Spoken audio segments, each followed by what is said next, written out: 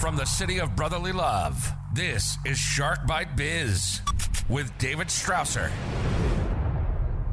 You just arrived to the newest episode of Shark Bite Biz. I'm your glamorous, sometimes wannabe host, David Strausser. This is your place to learn how to grow a business during complete global chaos. Today, it's all about the technological goods. First, though, do us a favor. Please download the Shark Bite Biz app exclusively on the Android Google Play Store. Just search Shark Bite Biz. Download the app, install it. You get every single audio, video version of the show right there. Again, just download the app. It can't be easier than that. So let's get back to today's show, okay? Real quick intro for today, but we're going to be talking about being carbon neutral, what that actually means. I mean, I even had some misconceptions. I was kind of sort of right, sort of wrong, but we get some clarity from someone who's an expert in the field. We'll also be talking a lot about Salesforce, who's going through a turbulent time right now. I mean, they just had some major layoffs the past week or so, but hey, you know, that is the economy in which we live in. Big tech is doing that across the board. And most importantly, we're going to be talking about picking a technological partner. Whether you're looking at ERP like what I do with SAP Business One, by Design, S4HANA, all that good stuff, Sage Intacct, or you're looking at something like a CRM like Salesforce or a HubSpot or whatever that solution is, you know, we got some solid advice from a solid expert on how to pick your next technological solution. So who do we have today? None other than Ellen Williams. Ellen Williams is a director of advisory and ESG services at Orion Global Solutions. Her years of experience as a technologist and business consultant enables her to create and deliver services. She helps clients achieve alignment of their business processes and technology platforms, which improves their productivity and efficiency. Ellen's work also facilitates her clients' growth and impact on the planet. And finally, Ellen is also a member of the Forbes Business Development Executive Council, where just so happens to be both of us actually met. So, hey, without further delay, let's bring Ellen right on in here. Tech for your biz. Ellen, welcome to Shark Bite Biz. You, my friend, you just became Shark Bait. Oh, my goodness. I want to say I'm real excited to be here. Well, I hope you are. And as I said in my introduction, you know, Ellen is a fellow Forbes Biz Dev Council member, just as myself. That's where we hooked up because I try to bring you all the best and brightest minds we can to do those 3Gs, the personal growth, professional growth, and business growth. And Ellen definitely has that knowledge to be able to help you grow. So Ellen, before I go on any further, we have a tradition on the show. We have to ask everybody, okay, what's your background? What's your experience? What do you do for a living? How'd you get there? Basically, tell us in a nutshell, what makes Ellen, Ellen? All right. In a nutshell, I have a couple of decades of experience in technology. I started as a bookkeeper, was introduced to a computer, and jumped right into accounting software. I built a career helping businesses with accounting software early on. Transitioned that into more advice around processes and how to select the right software. Had the opportunity to transform into CRM software. Got a couple certifications there. Moved from there into marketing automation and worked at Constant Contact for 4 years or so, doing a lot of public speaking, and then moved from Constant Contact into what do I really want to do now, and sort of pulled everything together and landed happily at Orion Global Solutions, which is a Salesforce partner. And my role there is Director of Advisory and ESG. So I don't actually implement Salesforce. I work with our clients on their alignment of technology and business processes and their sustainability stuff. Okay, so ESG, what does that actually stand for? That is an acronym. Maybe we use a different acronym, but I don't know what that stands for out of the box. And I'm sure a lot of our viewers and listeners are probably wondering the same thing. So ESG is in the realm of sustainability, and it stands for environment, social, and governance. And it covers everything. I'll throw some more acronyms at you: DEI, right? Diversity, equity, and inclusion. And really all of that within an organization, how they treat the planet and how they treat their people and how they treat the community. Okay. Yeah, that's great. We've had a couple people on the show as of late that have, one of them was from Australia, and she was great. And then we also had another one that's a tech startup, Finch AI. And, one thing I think when people talk about those types of things like ESG is it's either you're right or you're wrong. And that's where these people, both ladies, again, one from the US, one from Australia, it was amazing how similar they thought. And, they've never met each other, but it's a much more nuanced discussion in those areas than just right or wrong. There's many levels of gray in between.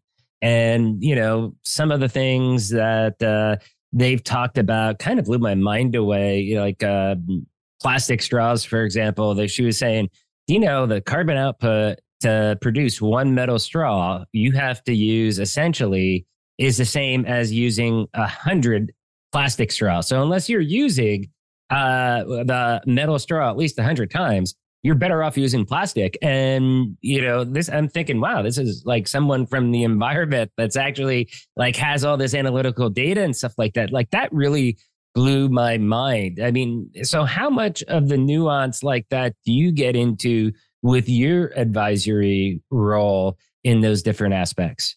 So that was fascinating. Thanks for sharing that. Learned a lot of great things on the show that I never thought I would ever hear, especially if you have someone that's out there trying to protect the environment. It's like, really? Oh, okay. It was pretty amazing. Yeah, there's definitely things out there that are counterintuitive to what you think they would be. At Orion, the ESG services we offer is the implementation of Salesforce Net Zero Cloud, which is carbon accounting. So we advise our clients on ESG around where you're going to get the data and how that data is going to be utilized and calculated. To the way carbon accounting works is it's broken down into scopes, and different types of activities go into those different scopes. And this tool really takes all the guesswork away. What can you define real quick? What is carbon accounting? Because I'm sure people are asking that question too. They may not know what that is. So we're talking about putting carbon out into the air, and almost everything we do has some sort of carbon emission, right? You just noted the metal straw versus the plastic straw. Yeah. Right. And so for everything we do that is able to be quantitative, so my electric bill, right, tells me the kilowatts. Well, there are what they call emission factors, and they're by region, and there are a lot of different things that go into an emissions factor. But basically, you take the amount of energy that you are using off your utility bill, multiply that by the emission factor, and you get your actual carbon emissions. And that is carbon accounting. So you're accounting for the emissions that your activities are producing. Right. I mean, aren't there, and I could be wrong, maybe it's a different country, but because of the fact that that's something my viewers know I do ERP with SAP and Sage, but I don't really have to get into the nitty gritty of it as far as the carbon emissions, stuff like that. I mean, isn't there some kind of like carbon cap or credits or something like that? Or am I thinking of the wrong country that I'm hearing that from? Or is that just some states? Like, fill me in on that area. So carbon emissions are pretty much global, right? So they're not per country. But I mean, as far as how much you're able to use, because I thought like there's markets where you can buy or trade carbon credits, for example, to be able to emit more. Say you're not using all your credits, you're using less than your told amount, you're able to go out and sell your extra credits and stuff. I've heard of those things going on in the news. Let's put all those myths away. Okay, I could be wrong. I'm just saying what I've heard. People don't get like carbon budget. Right. It's not like, okay, you can go have this much emission and you can have that. That's not the way it works, right? We want to reduce everyone's emissions. And that's what the whole net zero, right? The terminology. I want to get to net zero where I'm not doing any carbon emissions. So that's a difficult task. And for some organizations, depending on what business you're in, that may be an impossible task. That's where carbon credits come in. So say I had a certain emission factor last year, and I'm bringing it down. I'm less emissions this year, but there's no way for me to get to net zero. So the only way for me to get to zero emissions is to buy a carbon credit. So if someone else reduces their emissions, the difference between what it was and what it is now can be sold as a credit. Now, that's a very blanket statement. There's a lot of red tape and fine print that goes along with that, right? So if you were able to reduce your carbon emissions by a certain amount, and that's just the amount I need, I can buy that credit. So your deduction can offset my emission. Okay. So I was kind of wrong, but I was kind of right too. Yes, you were in the ballpark. I was in the ballpark at least. I just didn't understand exactly how it worked. You scared me for a minute, like, oh my God, I'm making up fake news. But no, I was kind of in the ballpark, so that's a little bit comforting that I kind of know what I'm talking about a little bit. Let's jump into some of the other areas that you're really good at too. Like, for example, selecting new technologies. I have my 2 talking points that I always do whenever I do a podcast interview. And I have 2 main points that I always try to make when you're selecting a new, tech stack solution. But I'd like to hear what your advice is. Then I'll tell you what mine is, and let's compare notes. So the first step is to understand your requirements. Businesses really need to understand what they're trying to accomplish, because the technology is going to work best when it aligns not only with what you're trying to accomplish, but the processes that you have in which to do that. And certainly what we find at a lot of our clients, processes that are in play today were developed based on technology they bought a decade ago, right? Because the way things used to work in your various platforms, whether it's CRM or ERP, right?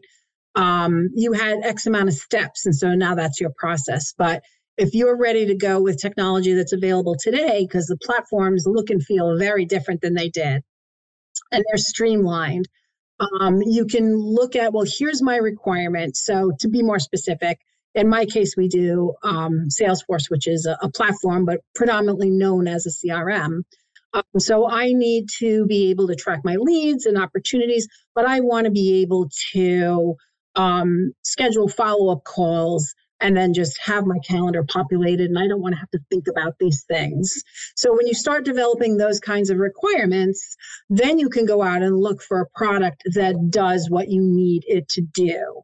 And then secondly, you look at your processes, and that's where you can then implement a technology that not only meets your requirements, but can assist with streamlining some of those processes. Okay. So that's pretty close.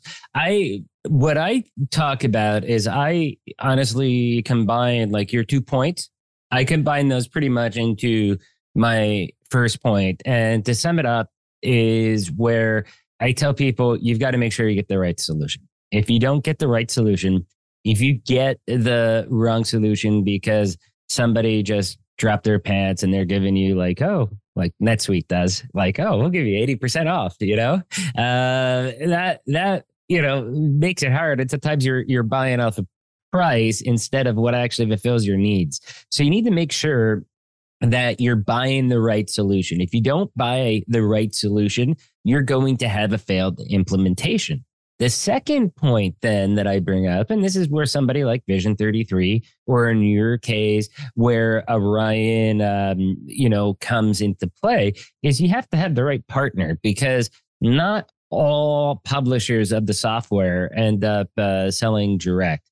SAP, for example, I mean, you've got to be a very large customer, like a Nestle or a Philips, in order for them to sell direct or implement. Usually it's done through a VAR, value-added reseller network, a partner network, kind of like your company is with Salesforce. That's how it is with SAP. That's how it is with Sage, although Sage also does direct as well too.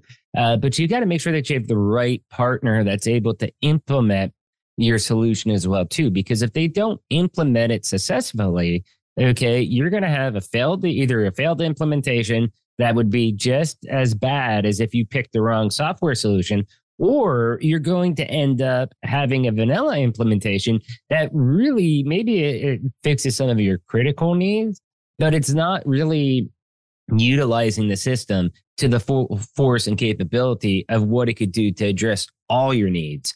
And they're pretty much the two talking points that I usually end up going with. And it seems to have an impact on people. Like, they understand it then when they look at it, in those two separate parts. Like, okay, one is software. And it's kind of weird, because in a way it's like I'm encouraging them, okay, find your software, then go out and kind of shop and find the best partner that's going to be able to take care of you throughout not only just your initial implementation, but also post-implementation. What does their support look like? What about future upgrades? How do they handle that? Or if you need to add on more solutions, how's those processes look? You've got to kind of keep one eye on the present, but also have one eye on the future as well too, to make sure that there's that roadmap with both the product and also with your partner. What do you think about that take? I totally agree. Pretty much when we're in an advisory engagement, we are the partner, even prior to the selection. Now, I must say, not every one of our advisory engagements, number one, is for a CRM. So in which case we're not the partner, and we do work with them on, which partner are you working with? And number two, even if it is CRM, they don't always pick Salesforce. So even with Salesforce in the running, if it's just not the right match for them, then it's not. And so our advisory service is technology agnostic. However, if we're in there and their selection is Salesforce, then we are the partner. And so that doesn't come up. The need to select the right partner doesn't come up as often, because hopefully they've already selected it if we're in there at all, right? Right. No, that's very, very true. And, for me as a sales rep, I would have been more like, no, just sell it and let delivery figure it out. But now that I'm the general manager and running the region and have to deal with the deals that my sales reps sell, that's where my opinion is, no, this is going to be a disaster. We don't want to sell this. We want to stay away from this. This is like a pending disaster.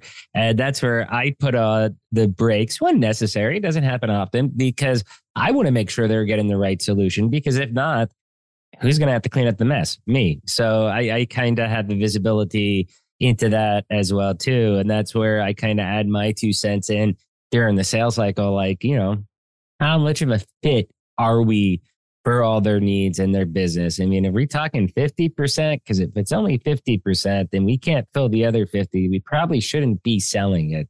I kind of feel like you can't be 100% for every single business, but you should be able to get at least, I think at least out of the box, or with your main go-to add-ons that, every software solution has things that they kind of view that are, this is what we sell every customer, and because we work with these tools and it makes your implementation easier and you can do more. But if it's outside of that box and you're not at least, I'd say that 75 to 90% range, depending again what the company's goals are, short-term and long-term, they might only want 75% immediate, because maybe they only want to do financials, accounting to start with.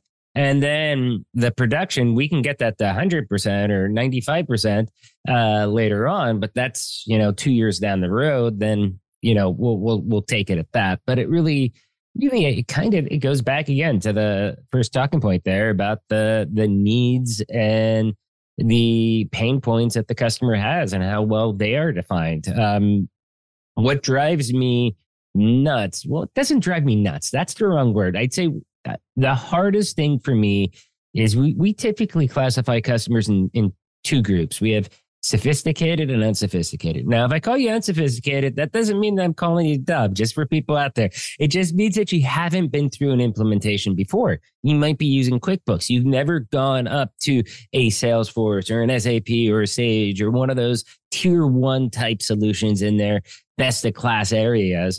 And that's fine. It just means that, you might not be able to understand what you want. And that's where it's a little bit more work, because that's where then I find you've got to really educate the customer and, hold their hand a little bit more to help define what their actual pain points are and verbalize what they actually want to move towards. Do you find that as well with your customers? I do. And that's what our advisory services are all about. We do an envisioning session. We talk to the C-suite or leadership as far as what are your goals. We talk to representatives throughout the organization, up and down and across. Not everyone, but they pick certain people so that we understand what the processes are, what the pain points are. Certainly that helps with adoption as well when you get people across the organization involved with the conversation early. So without a doubt, our advisory services help our clients get to those requirements. And I also wanted to respond to your if we're not a good fit, right? And I think that shows integrity for any partner that says, here are your requirements and we're just not going to be able to deliver on that. And I agree with that. And so Salesforce has different flavors, right? They have Sales Cloud and Service Cloud and Consumer Goods Cloud, and the list goes on. And certainly at Orion, we have our subset of clouds where we have expertise. So if we do have a client that's looking for the basic Salesforce, and then some of the other clouds where we don't have expertise, then we partner with other partners that do have that expertise. So we're able to find, because Salesforce is such a big product and has so many partners out there. So it's not difficult to find someone that would do something that we don't do. And so we work together to do that. But without a doubt, any partner that you might be working with definitely needs to know their own boundaries and limitations. And if they're jumping over that fence, then you don't want to be the client where they're learning the product on your dime. Right. No, totally understand and totally agree with that. And we kind of do the same thing as well, too. For example, we do a lot of global implementations, but let's say we're implementing a company that, I don't know, maybe they have a sales office down in Peru. We need to do it there. Everything, has a localization as far as tax, law, legal requirements, accounting requirements, stuff like that. Usually what we do is, we work with a partner in that region then that does what we call the localization part. So that way it's up to code, compliance, stuff like that. It's kind of seamless. I mean, they may or may not even interact with the customer. It may just be, interacting with us and then us with them. But we usually will bring in a specialist for those areas in our partner network. So, there's a lot of similarities I'm seeing with how your company acts, how our company ends up acting. So I guess one of the last topics I wanted to get in here, is about the process redundancies. You've talked about, reducing them a little bit earlier on, but it was, because, when you touched on about how companies may have implemented software 10, 15 years ago, and that's how the system was back then. They've got to update it.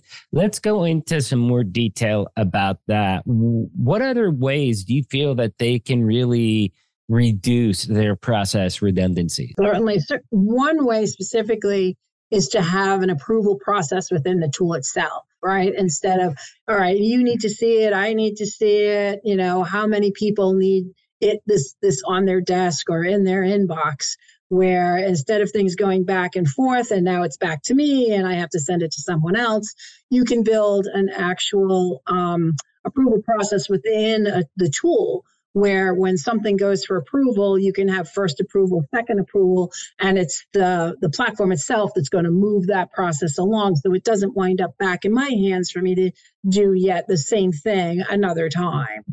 So that would be one example of something that's redundant, where too many people need to have their hands on it one way or another, and the system can. Data silos is certainly data entry. Data entry is redundant processes. I have to enter it here. I have to enter it there. I mean, that in itself brings up human error. And now you've got not just redundancies, but you've got inaccuracies. And the data silos now have, Ellen spelled 3 different ways, or New York City, NYC, things like that. So certainly the opportunity to either have a single platform, which for what we implement and for what you implement, there really isn't one, right? You're going to have yours and I'm going to have mine.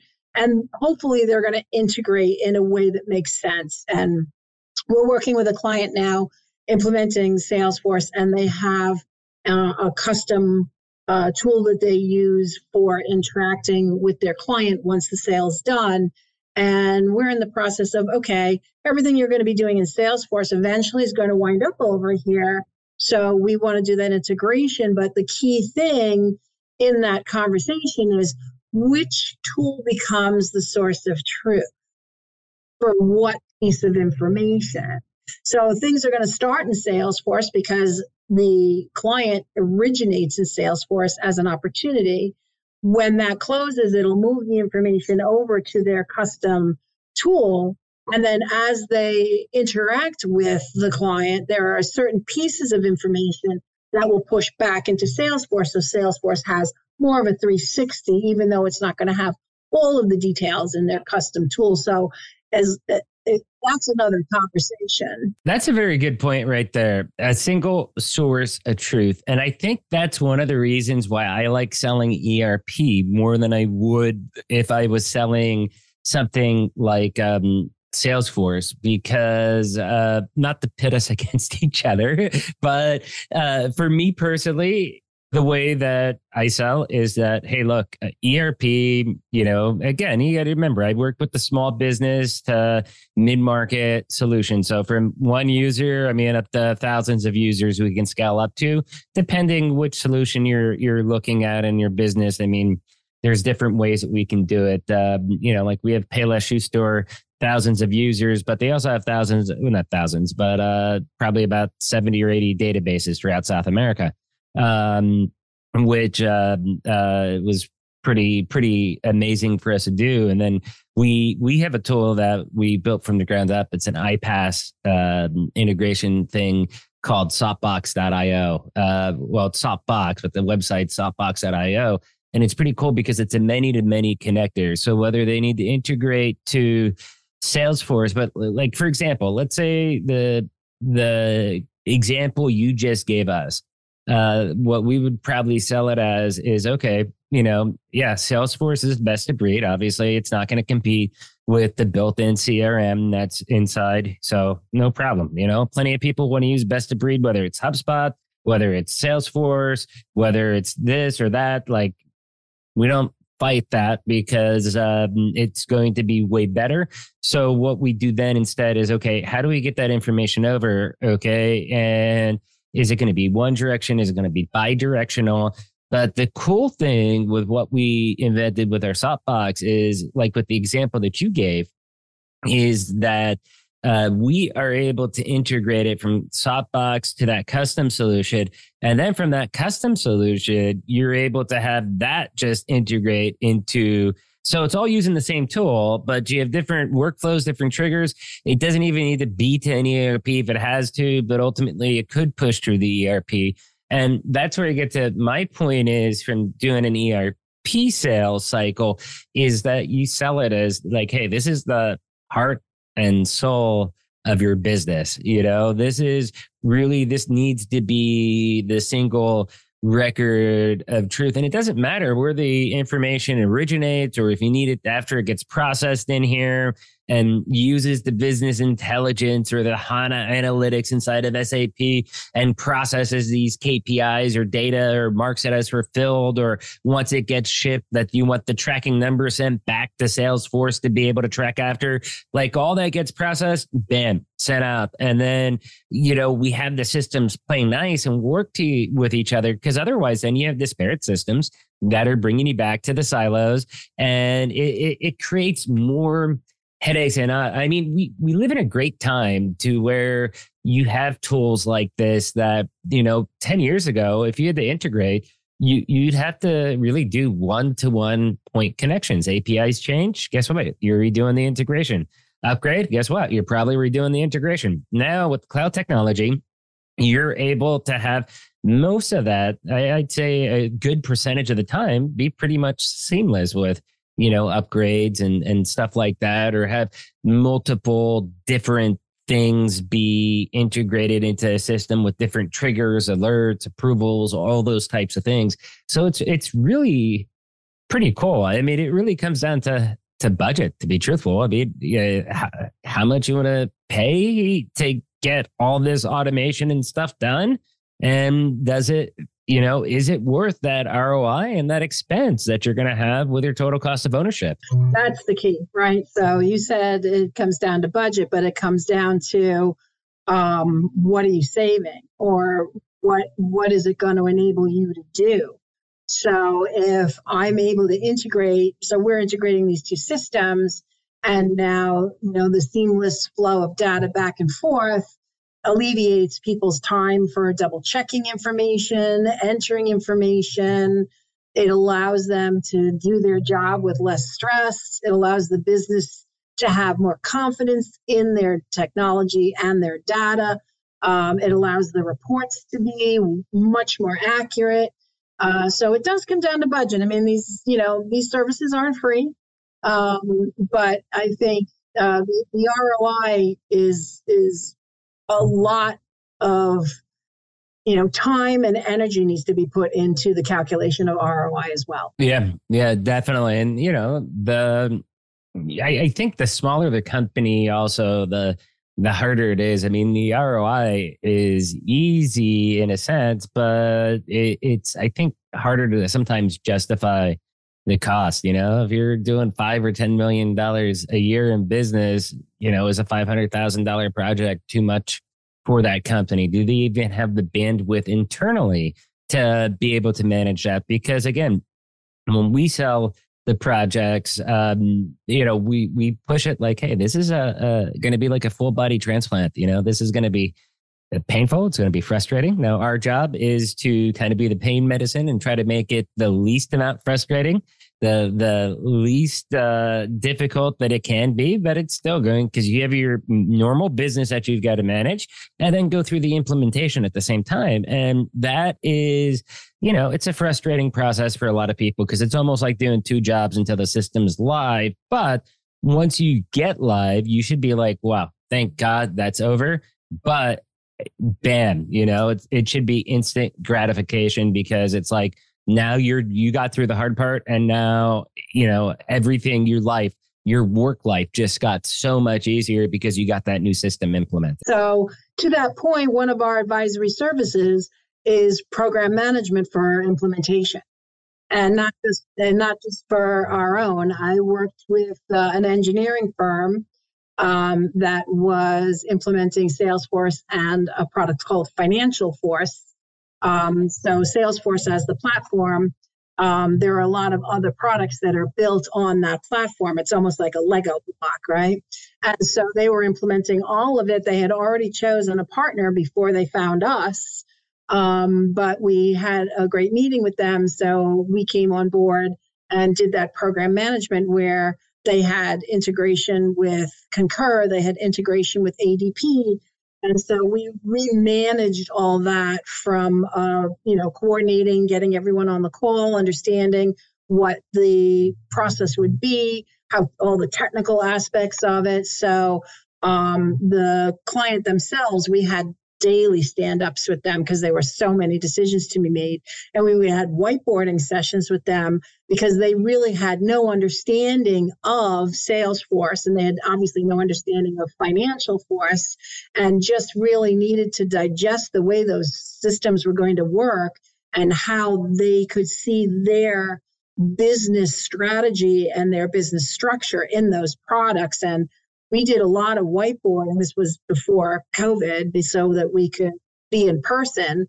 And, we would just talk it through because we had the knowledge of the technology and they had the knowledge of the business. And so once we got to decisions, then we would be able to communicate that to the partner doing the implementation.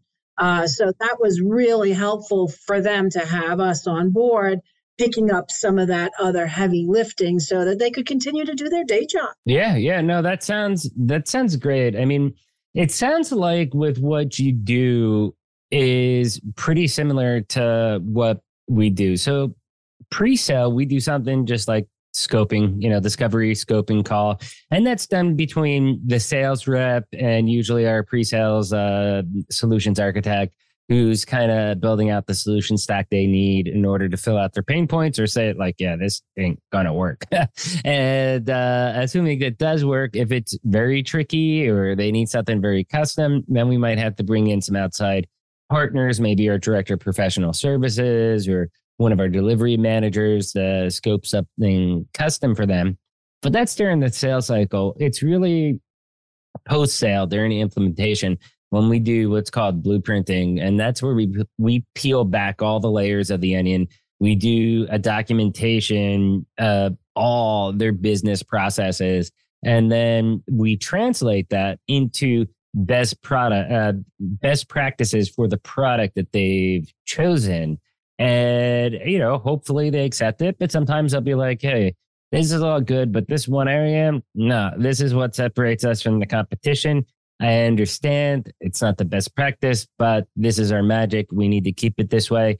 And, in those instances, then we change it and, maybe it gives them a little increase in hours, but, we're doing it at their request. I would say the hardest thing usually is that, going back again on some of the topics that you talked about earlier is they have sometimes process flows that they implemented 10, 15, 20, 30, 40 years ago, and they just do it because of the sake that they're doing it. And they oftentimes forget, like, hey, we're implementing a brand new system here. We can really start from scratch. And instead of duplicating what we were doing in the old system in a pretty new system, like, why don't we rethink this to make it better, simpler, and more automatic? That, I think, is sometimes some of the bigger struggles we have. And I think we probably have those a little bit more with smaller companies than we do with larger companies on our end. Maybe that's just my personal experience of what we've run into. But it seems like with the smaller company, a little bit, like mom and pop shop type things where they're a little bit more stuck in their way and afraid of change and stuff like that. But what do you think about that? You think that's a decent point there? Absolutely. When we have smaller organizations, to your point, things are running the way they're running and everyone's been doing it for years. And I think, fear of change is definitely part of that. We had one client we were doing work for and we were understanding their process, and they had a big gap between when they sold the project to when they implemented it. They were in construction and they were fabricators and they did marble. So you can be on a construction project before it's built. And if you're doing marble, you're not you're not coming in for months. And so they'd have the paperwork, and she had a folder on her desk that said, later projects. And it just, and I was like, I'm sorry, you have what? And it was up to her to keep checking her folder to be ready to move the project to the next phase so that they could prepare. They didn't, and so they didn't have anything that really tracked that time, reminded them. This was their process. And when we started talking about Salesforce, where, you win the deal, the opportunity, right, in Salesforce, and then what we would create for them would be, when is this going to start? What's going to be the next process? What's the next step? So in 3 months, you want to do this. In 4 months, you want to do that. And that's going to kick off the project. And you won't have to look at a folder anymore. And there's a security blanket in that folder. This is the way I've always done it. And I own this information, and now it's just going to be like out there. And so it was really in some ways a hard concept to grasp, that you're taking this away, and this is part of what I do and part of the importance that I bring to this organization. People are afraid of change. They're like, oh, am I still going to be important without having my folder? You'll be surprised. But people have to run the technology, right? You still have to do whatever her next step was still going to be the next step. Just more of an automated process. And I think people, they get wrapped up in the details a little bit too much, and they need to think about this as a positive, like, wow, this is going to actually free me up. So now I can start doing X, Y, and Z, instead of this other worrying about my folder. Right, exactly. I don't get to, right? Yeah. Hey, Ellen, I've had fun. Have you? This is a good discussion. This is, like I said, I'm director of advisory. I talk about this stuff all the time. I really enjoy talking about it. I'm not hands-on anymore, and that's fine. This is, the next phase of my career. So talking about this is great. Talking with people who are like-minded, or at least in the same industry, is fabulous. It's always good to have friends, right? Yeah. Especially because you're out of, are you out of New York? Am I right? I am. Yeah. I'm right out of Philly. So there you go. Perfect. You got they call us the sixth borough, I believe now. With so many New Yorkers living down here in Philly. But anyways, thank you so much for coming on. This was a great conversation. I love these conversations because it crosses over with my day job, and I kind of get to talk shop with a like-minded individual, especially someone that's on the Forbes Biz Dev Council with me. So that's especially amazing. Please, Ellen, tell us where people can find our company. Tell us where people can find you. How can they digitally, remember, I'm staying digitally, stalk you online? All right. So you can certainly stalk me at LinkedIn. Okay. Ellen Williams. And you can check out Orion. Our website is orion-gs.com. So it's orion-gs.com. That's awesome. And as everybody knows, we will have the link to Ellen's company down below in the description, whether you're watching on YouTube or listening on iTunes, Spotify, iHeartRadio, Stitcher, Deezer. I can go on, and just so many podcast sites out there, but it's down in the description below. It'll be the first link you see below the description of the episode. Ellen, thank you so much for coming on. You are a rock star, my friend, and you survived being shark bait. Oh, I appreciate that. It was a pleasure. Oh, thank you. I hope to have the opportunity to chat with you again sometime soon. Well, when you start your podcast, I got to come on. Fair trade. There we go. Take care. Cheers. Thanks. Wow, that was an incredible chat with Ellen, right? First, you all know the routine. If you found this interview helpful, if it gave you those warm and fuzzies, do me a favor, hit that like button, smash that subscribe button. But if you really want to help us out, because you know Shark Bite Biz is the greatest kept secret in the world of small business, please do us a favor, share us out to your friends, your colleagues, your family, wherever you dwell on the interwebs with Facebook, Twitter, LinkedIn, Minds. Just share us out. I'd love to see nothing more than Ellen and Shark Bite Biz out there trending. Now let's get back to the real rock star of the show, Miss Ellen. So a couple things here, okay? First, the carbon credit stuff, okay? Yeah, I misspoke a little bit, but like most business-minded people, I know a little bit about everything, but I'm an expert, a true expert at only a few different areas. So thank you, Ellen, so much for clarifying that and really breaking down how that market really works and giving us all some insight in the carbon trading world, because I think there is a lot of confusion about it. And I think I really embodied the confusion that most people probably have. And that's where you were able to give us clarity. So I really appreciate that. Second, I love speaking with Ellen about how people pick a solution, an unsophisticated, sophisticated type client. And again, unsophisticated does not mean that you're dumb. It just means that you've never gone through this process again and you need a little bit more hand holding. But really, going through this process and Ellen allowing me to use her time in the spotlight on my show, obviously, to talk about how I usually end up educating people to pick a system. And the two main things that I talk about when I go on another show. So, pretty amazingly, for two people that had never spoke before we recorded this episode, I thought it was really gnarly that we were both pretty much aligned, that we both had very, very similar points, that we weren't too far off from each other. I thought that was pretty awesome. And, it is what it is. I mean, when you have some of the best in this industry, software selection, guess what? There's going to be crossover and people are going to be thinking about the same, maybe a little bit different ways, but they're going to have a lot of probably more alike than, not alike is what I would say. So anyways, really awesome stuff, Ellen. I love what you're doing and how you're helping businesses and people grow. It is all amazing. Question of the day: what do you think about picking a new system? How do you do that? Leave a comment down below on YouTube. Do you want to be on the show? If you do, yes, we have a little bit of delay right now. Some things are possibly changing, but shoot out an email, interviews@sharkbitebiz.com. If you're watching on YouTube, please join the channel. For only $3 a month, you can become a baby shark and really support us and help us grow.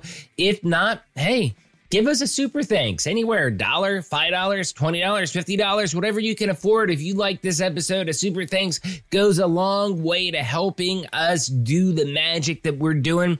Y'all know this by now, but I'll tell you once again, I'm David Strausser. This is Shark Bite Biz. We'll see you all next episode. Cheers.